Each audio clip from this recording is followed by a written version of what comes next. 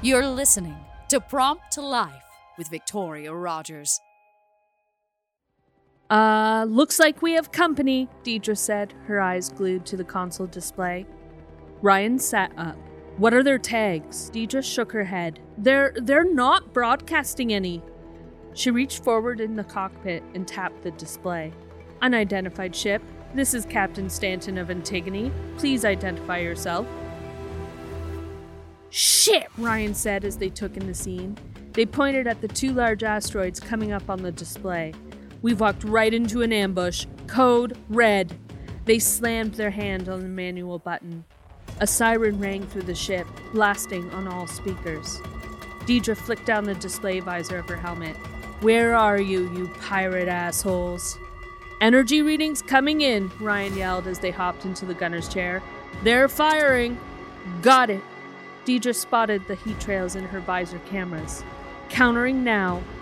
Deftly, she maneuvered the ship out of the way of the blasts. Ryan put on their helmet and keyed in their code on the gunner console. How long before we can jump? Deidre glanced at the power meter. 37 seconds. Just don't use the big guns or we'll have longer to wait. A warning beep went off on her headset. There's a second ship!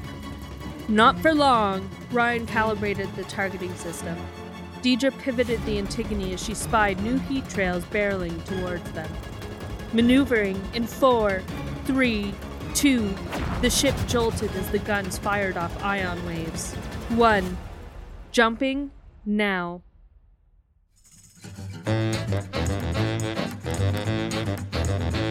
You've been listening to Prompt to Life, prompted by you and written, narrated, and edited by Victoria Rogers. Theme songs by Jacob Patris and Ian Post. All music is from Artlist.io. Opening voiceover by Chelsea.Steverson. Closing credits voiceover by Matthew Mercer. Logo by Amber Seeger of Rockatorka Design. Prompt to Life is brought to you by the support of Kickstarter backers. This show would not have been possible without you.